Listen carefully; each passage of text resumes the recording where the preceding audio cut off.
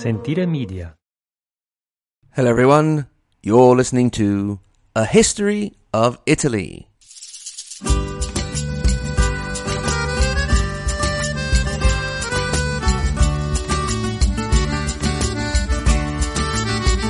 Episode 100, an interview with the godfather of history podcasting and more.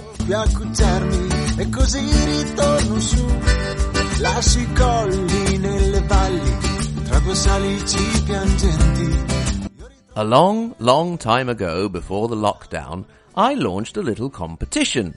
The competition was to find some of the most memorable lines from A History of Italy.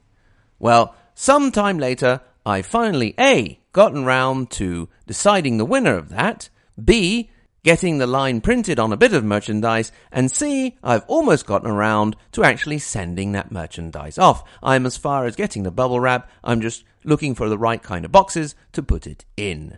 So, congratulations first of all to our winner, Jeff W., for putting in the line, awaiting the great turnip. Jeff also suggested the 3 reasons for being naked, i.e., number 1, a symbol of renunciation of all material goods. Number 2, feel hot a lot. Number 3, just generally like being naked. Also, we had Sen putting in the Become a Holy Roman Emperor 3-point checklist. Angela suggested, what could possibly go wrong? And I was quite surprised that nobody proposed the nothing gets in the way of you reforming the papacy like your own death.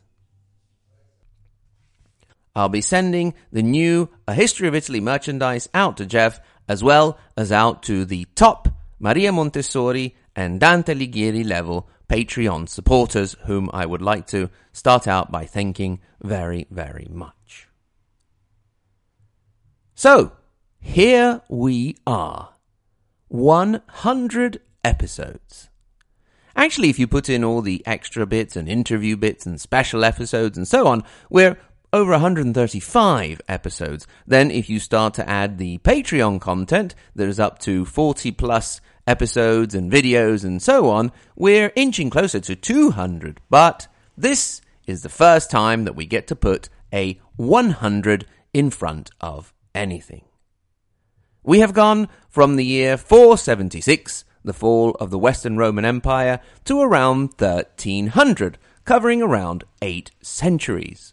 We have done that in almost 3 years of the podcast. Indeed, the podcast was launched on January the 3rd, 2018. So, on the upcoming January the 3rd, 2021, if this 2020 ever decides to end, it will be 3 years. Judging from how things are going, it will take another 200-odd episodes, if we get there, to get more or less to modern day. That means possibly, considering how things are going to slow down with an increased availability of sources, that it could take another 6-odd years to get there. So, all in all, you may be looking at a decade of A History of Italy. I don't know if that's good or bad news for you, but let's just say it's news for the moment. So, what are we going to do today to celebrate? Well, unfortunately, nothing original or groundbreaking. But then again, I suppose you don't always have to be original to do something decent. So, first of all, we're going to do that whole it's our birthday but you get the presents business that you sometimes get in electronic shops and sofa shops and so on. In this case, I'm going to share with you some of my favourite podcasts to listen to and enjoy with some of their 100 episode wishes. To start with, we have seen that over the centuries, Italy has been very much influenced by the presence of a little state smack bang in the middle of the country that is a temporal state, but whose ruler also ruled spiritually over all of Christendom, and that is the papacy and the papal states. Now, obviously, when you're talking about the papacy, you cannot avoid 2 great podcasts. That is, The History of the Papacy by Steve Guerra, and Pontifex by Brie and Fry. Salute! This is Steve from The History of the Papacy, a podcast about the history of the popes of Rome and Christian Church. I want to send my congratulations to Mike on the celebration of your 100th episode of the History of Italy podcast. That's an amazing accomplishment. Just starting a podcast is a major milestone, but sticking it out to make 100 episodes equals hours upon hours of incredibly hard work. You make it look easy, though, with one of the most entertaining and well-researched podcasts available. I sincerely applaud your effort and wish you 100 anni, or maybe 100 episodi. If there isn't a saying for that in Italian, well, there really ought to be. Congratulations again, Mike, and 100 more episodes. Hello, I'm Fry. And I'm Brie, and we want to give Mike a huge congratulations on reaching 100 episodes. If you enjoy the history of Italy, you might enjoy Pontifex. Pontifex is a papal history podcast ranking all of the popes from Peter to Francis. We evaluate the popes and the papacy from a historical perspective, and then rate them based on their impact on the church, their role in the secular world, how much scandal they created, what their face looks like, and more. You can find Pontifex on all major podcatchers and at pontifex.podbean.com. Happy 100th, History of Italy. Felice Centesimo! Then, of course, Italy's history has been influenced not only by states inside of the borders, but also by our neighbouring cousin states. And so, the next podcast I want to recommend, and wishing us happy 100th, is The History of France. Hello everyone, this is Gary Chachot from the French History Podcast, and I just wanted to give a giant congratulations to Mike and A History of Italy. 100 episodes is incredible. Not a lot of podcasts do that, so congratulations, Mike, and here's looking forward to another great 100 episodes and even more. Then, of course, the land of the Borgia, of Machiavelli, of intrigue, mystery, and murder could not help sooner or later but cross paths with Assassinations podcast. Hi, this is Neil from Assassinations podcast here. Happy 100th episode to the wonderful History of Italy podcast. You have a really great show, which takes us all on a fascinating and fun grand tour of Italy. I so enjoyed our joint episodes on the Borgias. It was a real pleasure to work with you, Mike. And I'm so looking forward to journeying further with you through the history of the Italian peninsula. Well done, mate. Keep up the good work. And last, but definitely not least, we have the excellent sister podcast of A History of Italy, the Italian version, Storia d'Italia. If you know Italian or would like to try out the Italian you're learning, I really recommend you go over and listen to Marco Capelli. His in-depth research and knowledge is far greater than anything I could aspire to.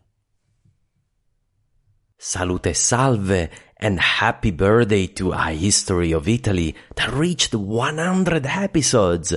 Mike, I'm so jealous. I'm about 40 episodes behind.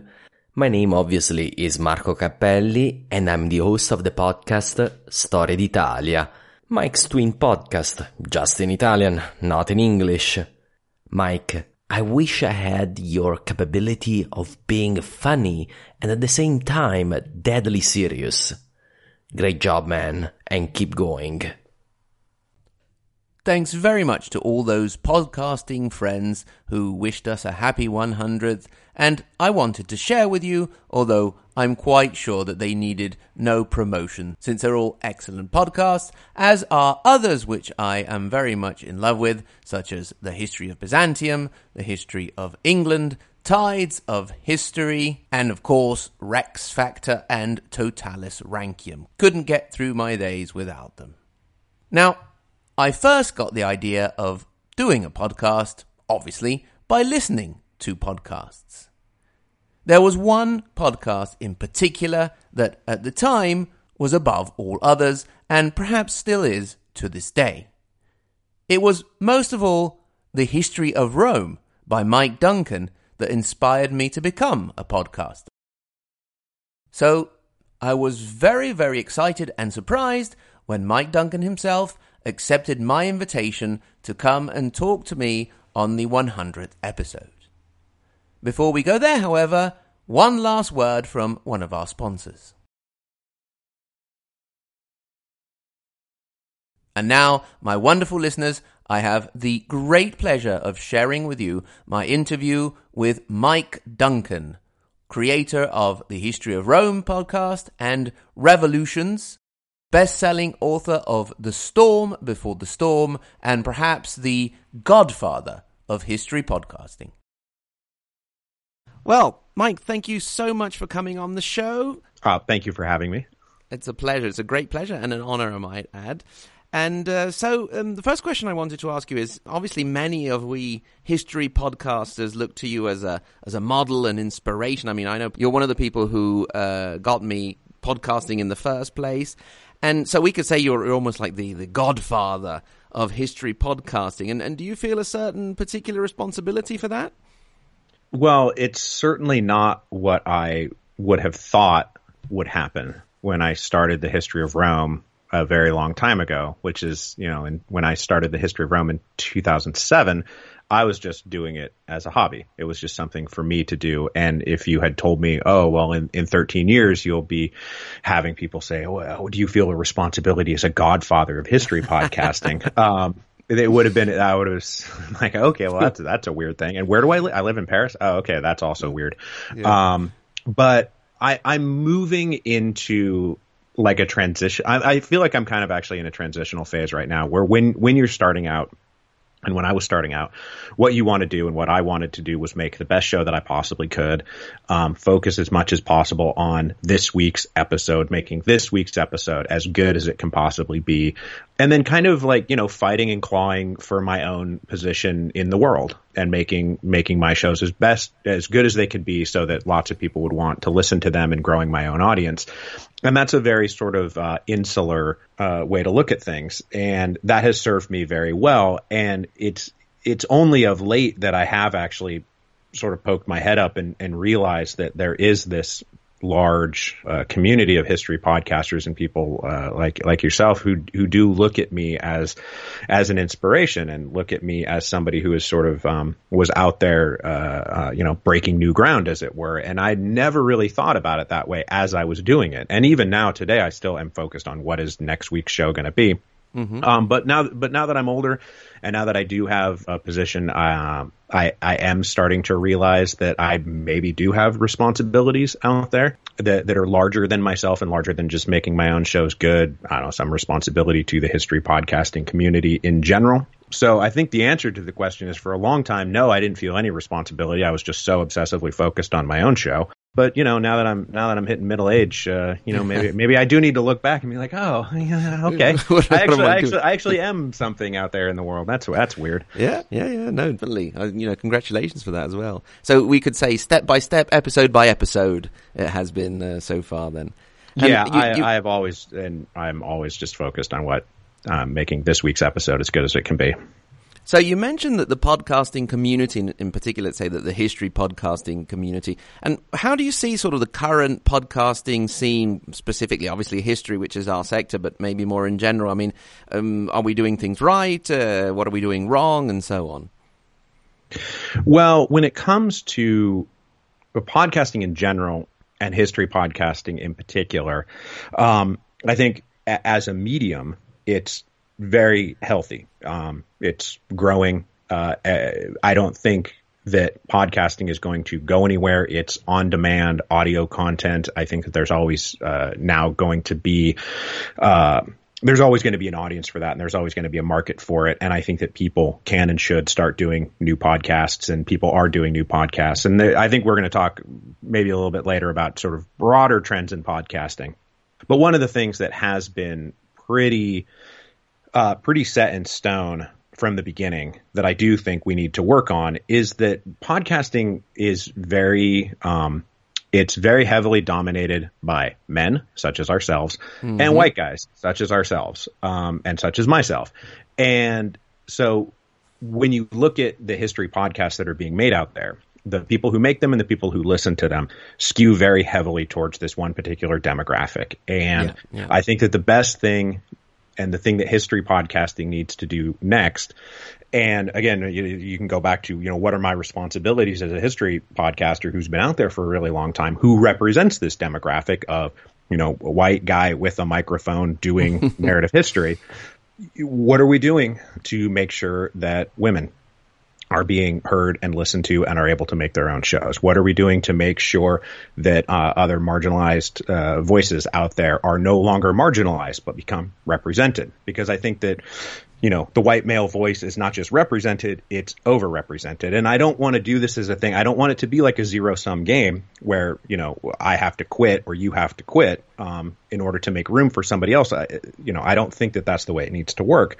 But what are we doing to promote those voices? What are we doing to make sure those voices have a place so that the whole symphony of history podcasting becomes much, much richer? Because I think we just have a few instruments playing and we could use a lot more.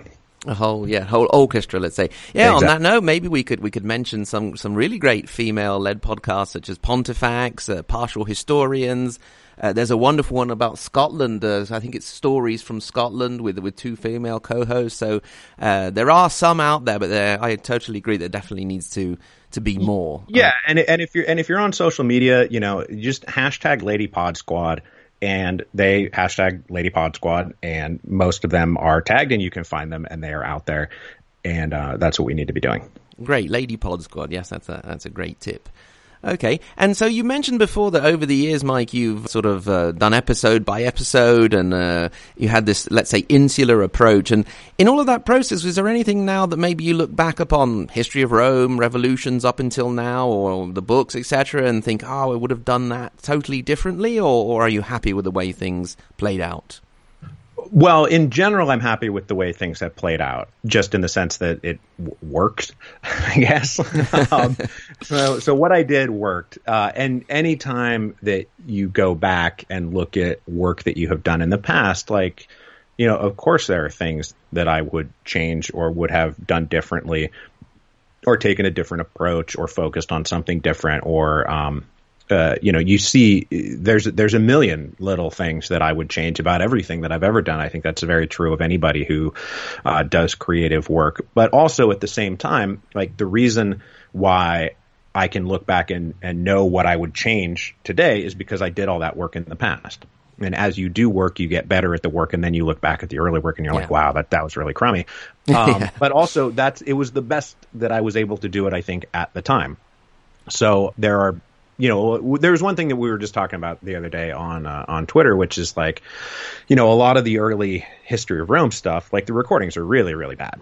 I think my presence and the audio quality itself are quite bad. And people keep asking me, are you ever going to go back and re-record it and change it? And honestly, I don't want to do any of that. Because as I've said elsewhere, once you start fiddling with that in the sort of George Lucas-y way of constantly going back and fiddling with your earlier work and changing it. I think that I just feel like there's a certain charm to it, and I feel like it represents who I was at the time. And I feel like if I start going back and trying to retcon the quality of the work and retcon the recordings, that it just feels like a can of worms that I don't really want to open. So are there things about the history of Rome and early revolutions that I would change? Yes. And mostly I take those ideas and those self-critiques that I have of myself, and I try to apply it towards this week's episode. So I don't want to go back and try to improve things or change things, but I do want to, as I move forward, try to learn from those mistakes and miscues and things that I'm like, oh, God, that wasn't so great. Put them into this week's episode, which is, as I said, there's always the thing that's in front of me, except right now I'm on hiatus, so I don't actually have this week's episode to worry about and won't for a couple months. But that's my approach to things. Great. Okay. And going back to podcasting in general, you mentioned before one of the things that you would like to see is an extension of the podcast host based based on gender and ethnic groups, etc. Is there anything else maybe that, because you said that you don't think podcasting's going anywhere, are there any other developments that you see that are interesting or that worry you? For example, big companies, big corporations getting in on the podcast scene, maybe pushing out more independent small podcasts, or are you fairly confident that we'll be able to keep on going? Well, you're just teeing me right up there. Because podcasting as a medium is dealing with exactly the same thing that happens to every new communications medium or form of entertainment, is that people start creating something, and large corporations, or just really anybody who's interested in making money, will look at something that is new and say to themselves, well, how can I get in here and make money off of this? This is, it's an entrepreneurial spirit that is out there, which in and of itself isn't necessarily the worst thing in the world. But over the years, you have seen the creation of podcast production companies and development companies, and then the hosting services themselves are starting to move in and carve up what used to be a much more independent scene, where you could just start a podcast, put it out there, and the algorithm, like iTunes' algorithm is of course highly manipulated by a number of different factors, but there did seem to be if somebody was looking for something, they could find it, and if I was a producer, an audience could find me.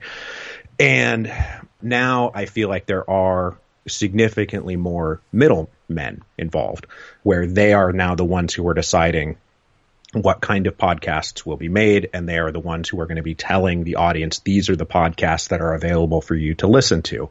And they are coming to these decisions not necessarily because they are passionate about some subject or because they want to make something creative and put it out there in the world, but because they have sat down with focus groups and with data, and they know what is the formula that is going to have the most success rate, and they are going to be able to sell advertisements to or subscriptions for. And then sitting around and using that information, now they are going to create formulaic shows that fit that model and work for the existing algorithms.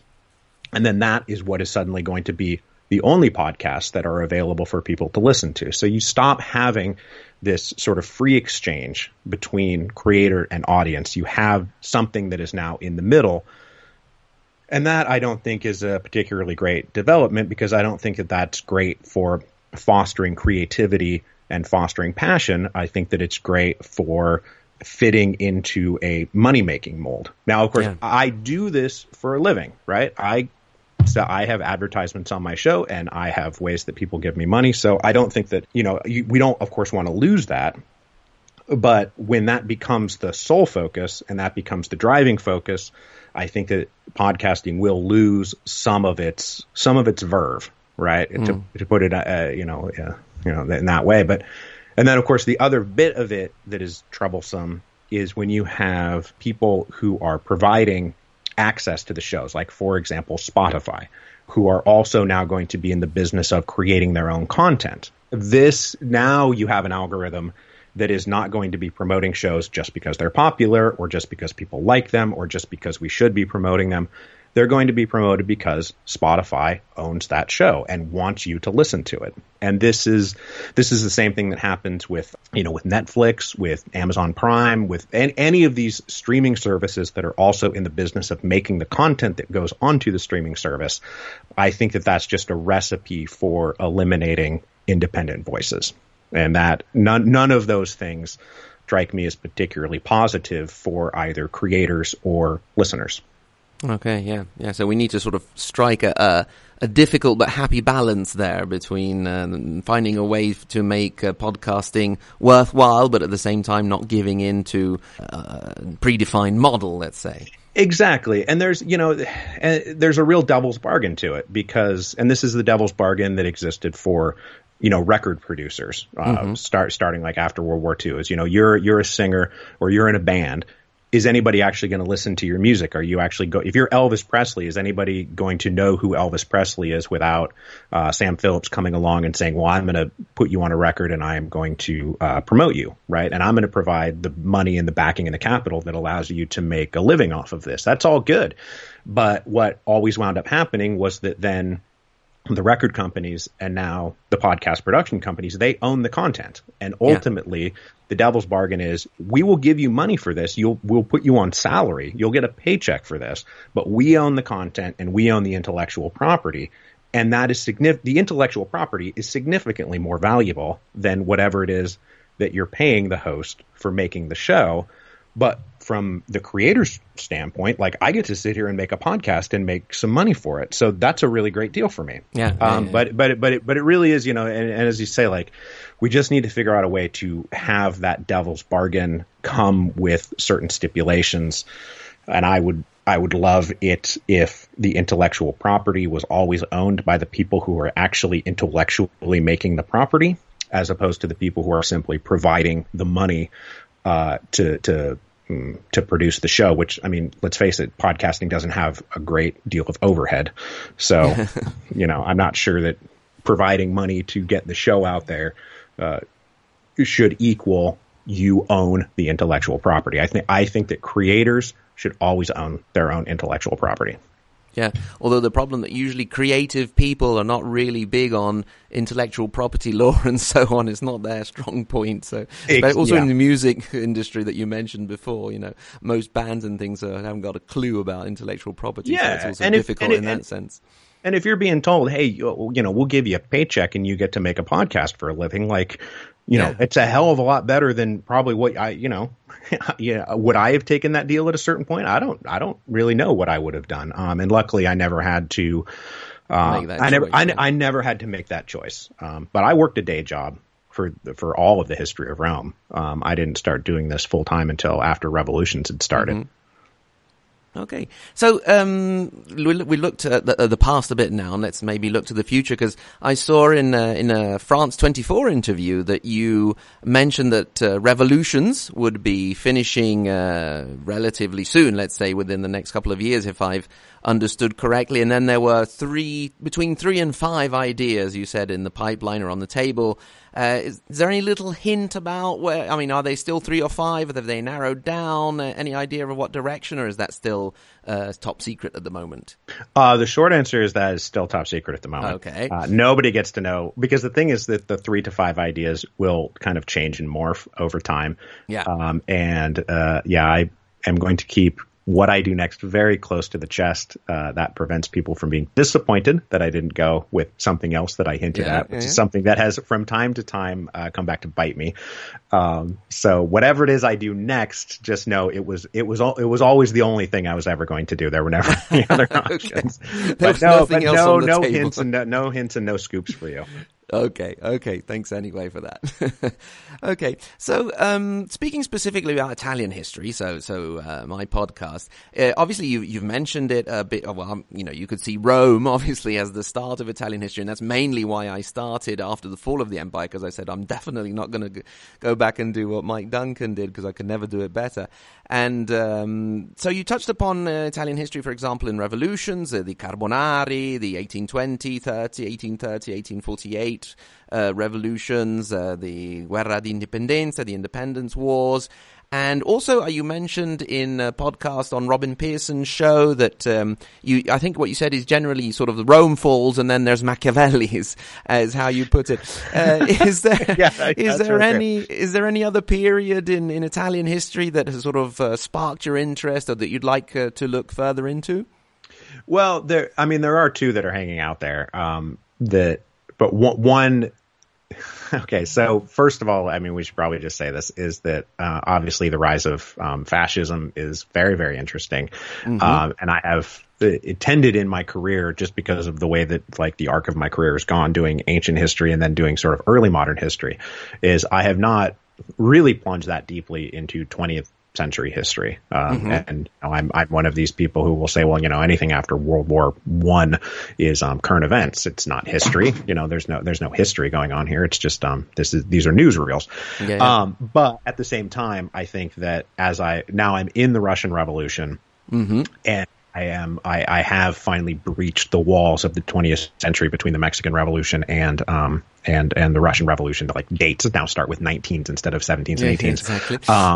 Exactly. What happened sort of after World War I, and that entire period becomes very, very interesting. And I think that Mussolini and the rise of fascism is an incredibly interesting thing for us to be talking about right now.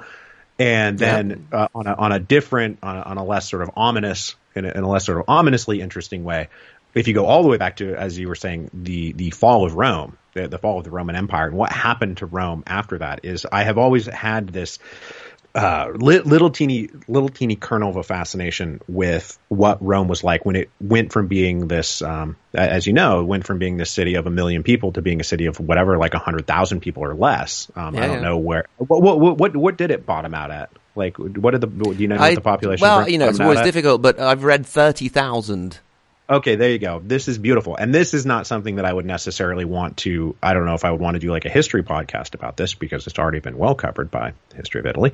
But as the setting for like historical fiction, 30,000 people in the former capital of a global empire, that is just like these insane monuments, like shepherd. Yeah, and you cows and chickens walking around the forum and things. You got rival gangs are using the Colosseum as like a base of operations. That's the setting for a good piece of historical fiction. Yeah, excellent. Yeah, it's a very vivid imagery as well. I like it. Yeah, it's great. Yeah. It's really great. Okay. A bit off topic here. Have you actually been approached by anyone looking to do some sort of visual, I'm not going to say TV series, but some kind of documentary or something, some video or? No, I have been approached, and there have been things that have happened, and there have been other things that have fallen through, and things that, didn't click with me, and then things that I said that didn't click with them. And it is something that is out there. I mean, I know I said I wouldn't give you any hints at all, but like, as I move forward, I've been pretty open about this, like I do have ambition to do, historical fiction work. I do have ambition to move into, movies and TV shows and documentaries, either on the nonfiction side, doing documentaries, and or on the fiction side, and doing adaptations of my work in some way, shape, or form. And I had, I spent a while doing a treatment and development work for the Storm Before the Storm. Where, I've got a big, pile of stuff. I went to Hollywood and pitched them on this epic Rome series that they all said that's going to cost us too much money. I didn't have Martin Scorsese to say like, no, it's fine. Yeah, do it. Yeah, no, it's fine. Do it. I got your back. I was just, a podcast guy.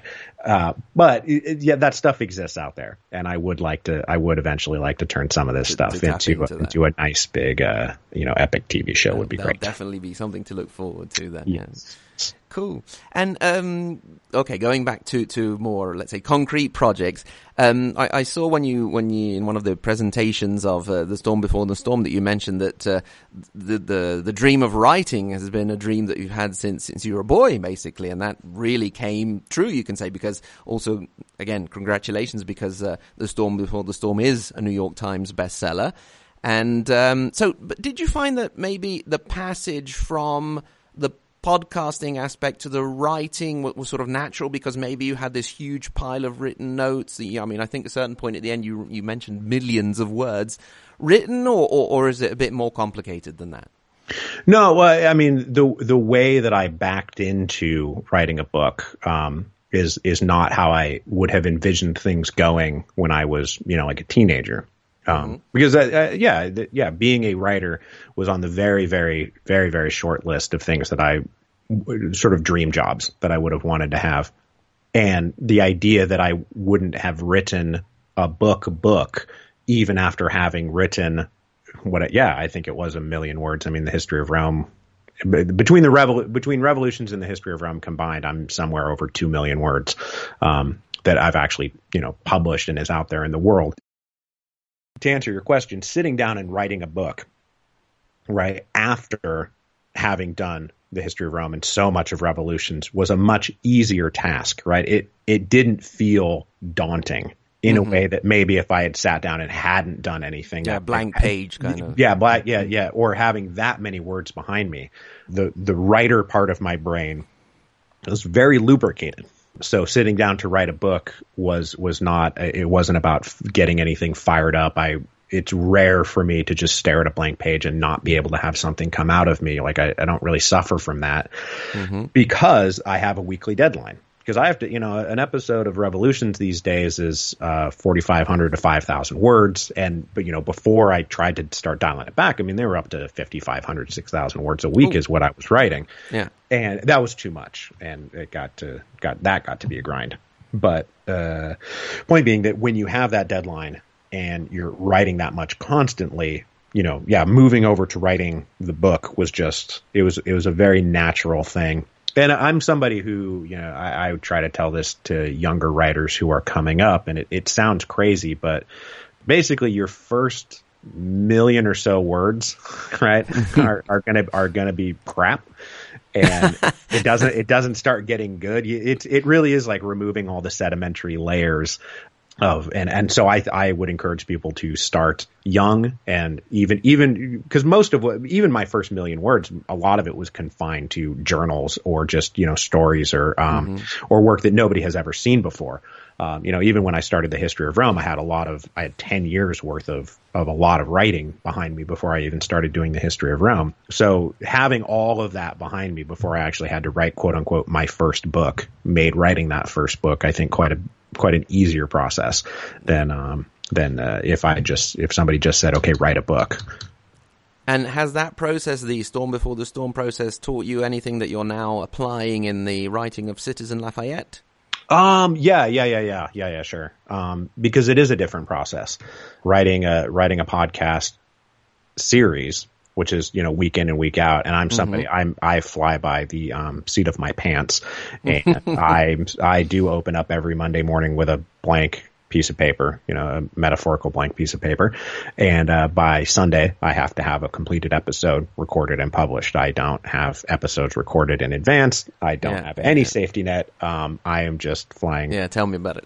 Yeah. And hey, it works. It's worked well, I would say. You gotta have that. You gotta have that fear. You gotta have no margin. Healthy fear. Yes, healthy fear is a good thing. But when you do that, and I said this earlier, that I'm always focused on making this week's episode as good as it can possibly be. But a book is different from that in that you can get to the end of the book and then you can go back and rewrite the beginning of the book to make it a more total and complete package, and sort of developing themes and currents and properly linking things from the beginning to the end. You can really make it a book, a much, much, much tighter package that I think goes on with Revolutions. And I do a pretty good job of knowing basically where I'm going, so I can telegraph certain things, or I know that somebody's going to be important, and so I develop them along the way, and I can do some foreshadowing. But, this is really serialized work that I'm doing. And the week that's in front of me is the thing that I'm thinking about. And there's not a single series of Revolutions that, in retrospect, I wouldn't go back and change things about the first couple of episodes to speak better and more completely to where the show winds up, because I am just sort of picking my way up a mountain pass. Yeah. And then you look back and say, well, I could have done that one. It would have been a lot easier. Yeah. Like there was an easier way to have done this. Is a lot of what it is. Like, oh, there's a perfectly useful path right over there, and I didn't even take it. There was a motorway instead of a yeah, exactly. I'm sitting there on a donkey, and there's a tram on the other side.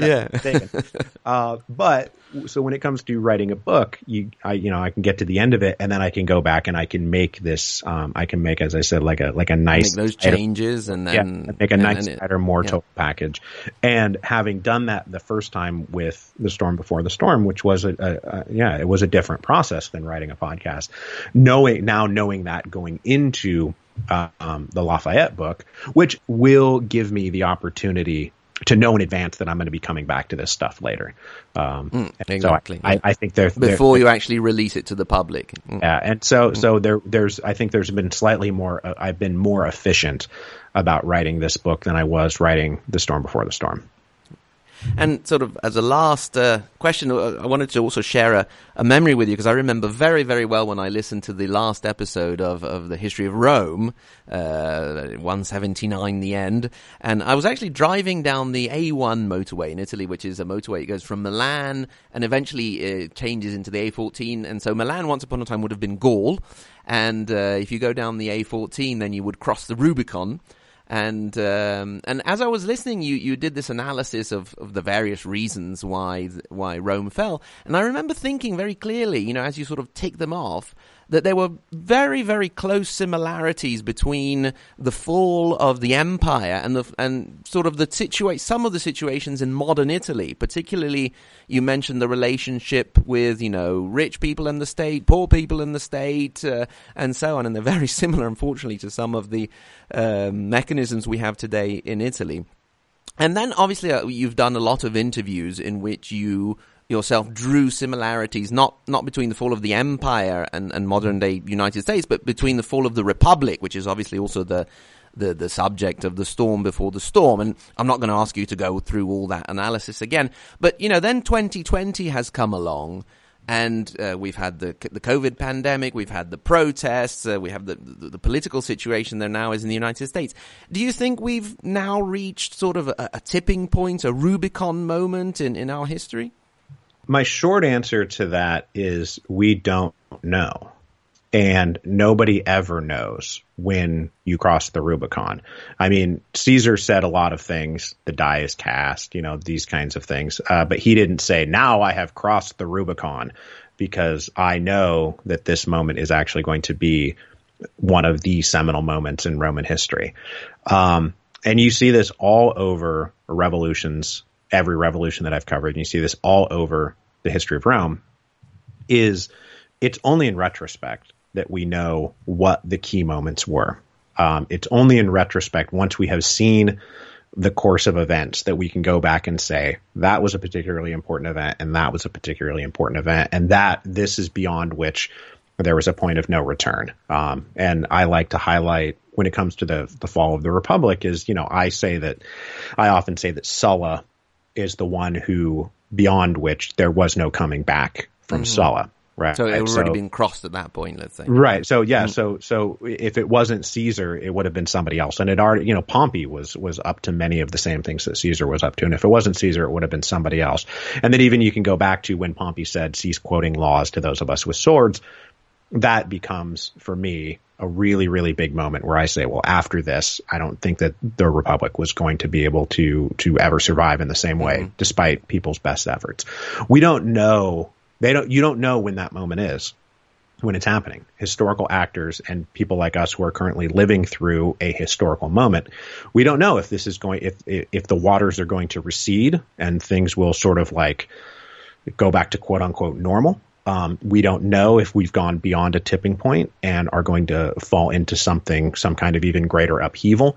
So we just don't know. I did say the other day that certainly the number of different things that are happening right now in the world, and particularly in the United States, there are not many factors that are missing from an early episode of a revolutions series, right? When it comes to economic factors and social factors and political factors that are present preceding great tumultuous upheaval, whether it's a revolution or not, who knows?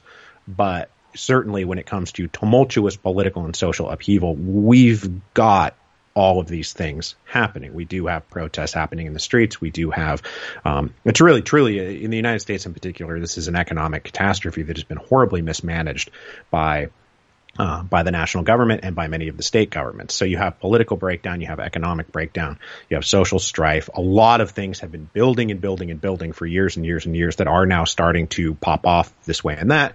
And of course, it's all leading into an election in November that is going to be highly contested, and the legitimacy of that election is already right now being called into question. So I think a lot of people are walking into what is going to be, every election is the most important election in American history. But we're walking into what is going to be a very, very consequential election, which a lot of people are already building narratives about how that election, whichever way it goes, that result is going to be illegitimate. And, Republicans are building that case, and Democrats are certainly able to build that case as well. And I have my own opinions about who and what is right in this that we don't have to get into, but just suffice it to say that many, many, many, many, many of the pieces are in place for something crazy to happen. And then we would look back and say, well, yeah, the tipping point was this back here. They crossed the Rubicon, 18 months ago. But it could also be the case that the air gets let out of the balloon instead of the balloon popping. And then we look back and say, well, this is another time, because everything that is in place that precedes a revolution, it's not a guarantee that revolution then happens. There are lots of different times that social and political and economic factors have combined in such a way that you would think, oh gosh, this is about to be a revolution, and then the whole thing is just kind of petered out. So yeah, we don't really know in real time if this time next year something has happened and we're able to look back at this moment and revisit this exact moment and say, had they crossed the Rubicon at this point, then yeah, you could say like, yeah, of course, look what happened. We know that now. Great. Well, Mike Duncan, thank you very much for coming on the show, but also thank you very much for all you've done for history podcasting in general, and for history in general. And thank you. Just congratulations on your own continued success, and thank congratulations on continuing to do it. It's really great fun to make a podcast, and it is. Yes. Yeah. That's so the main thing. Congratulations. Thank you very much, Mike.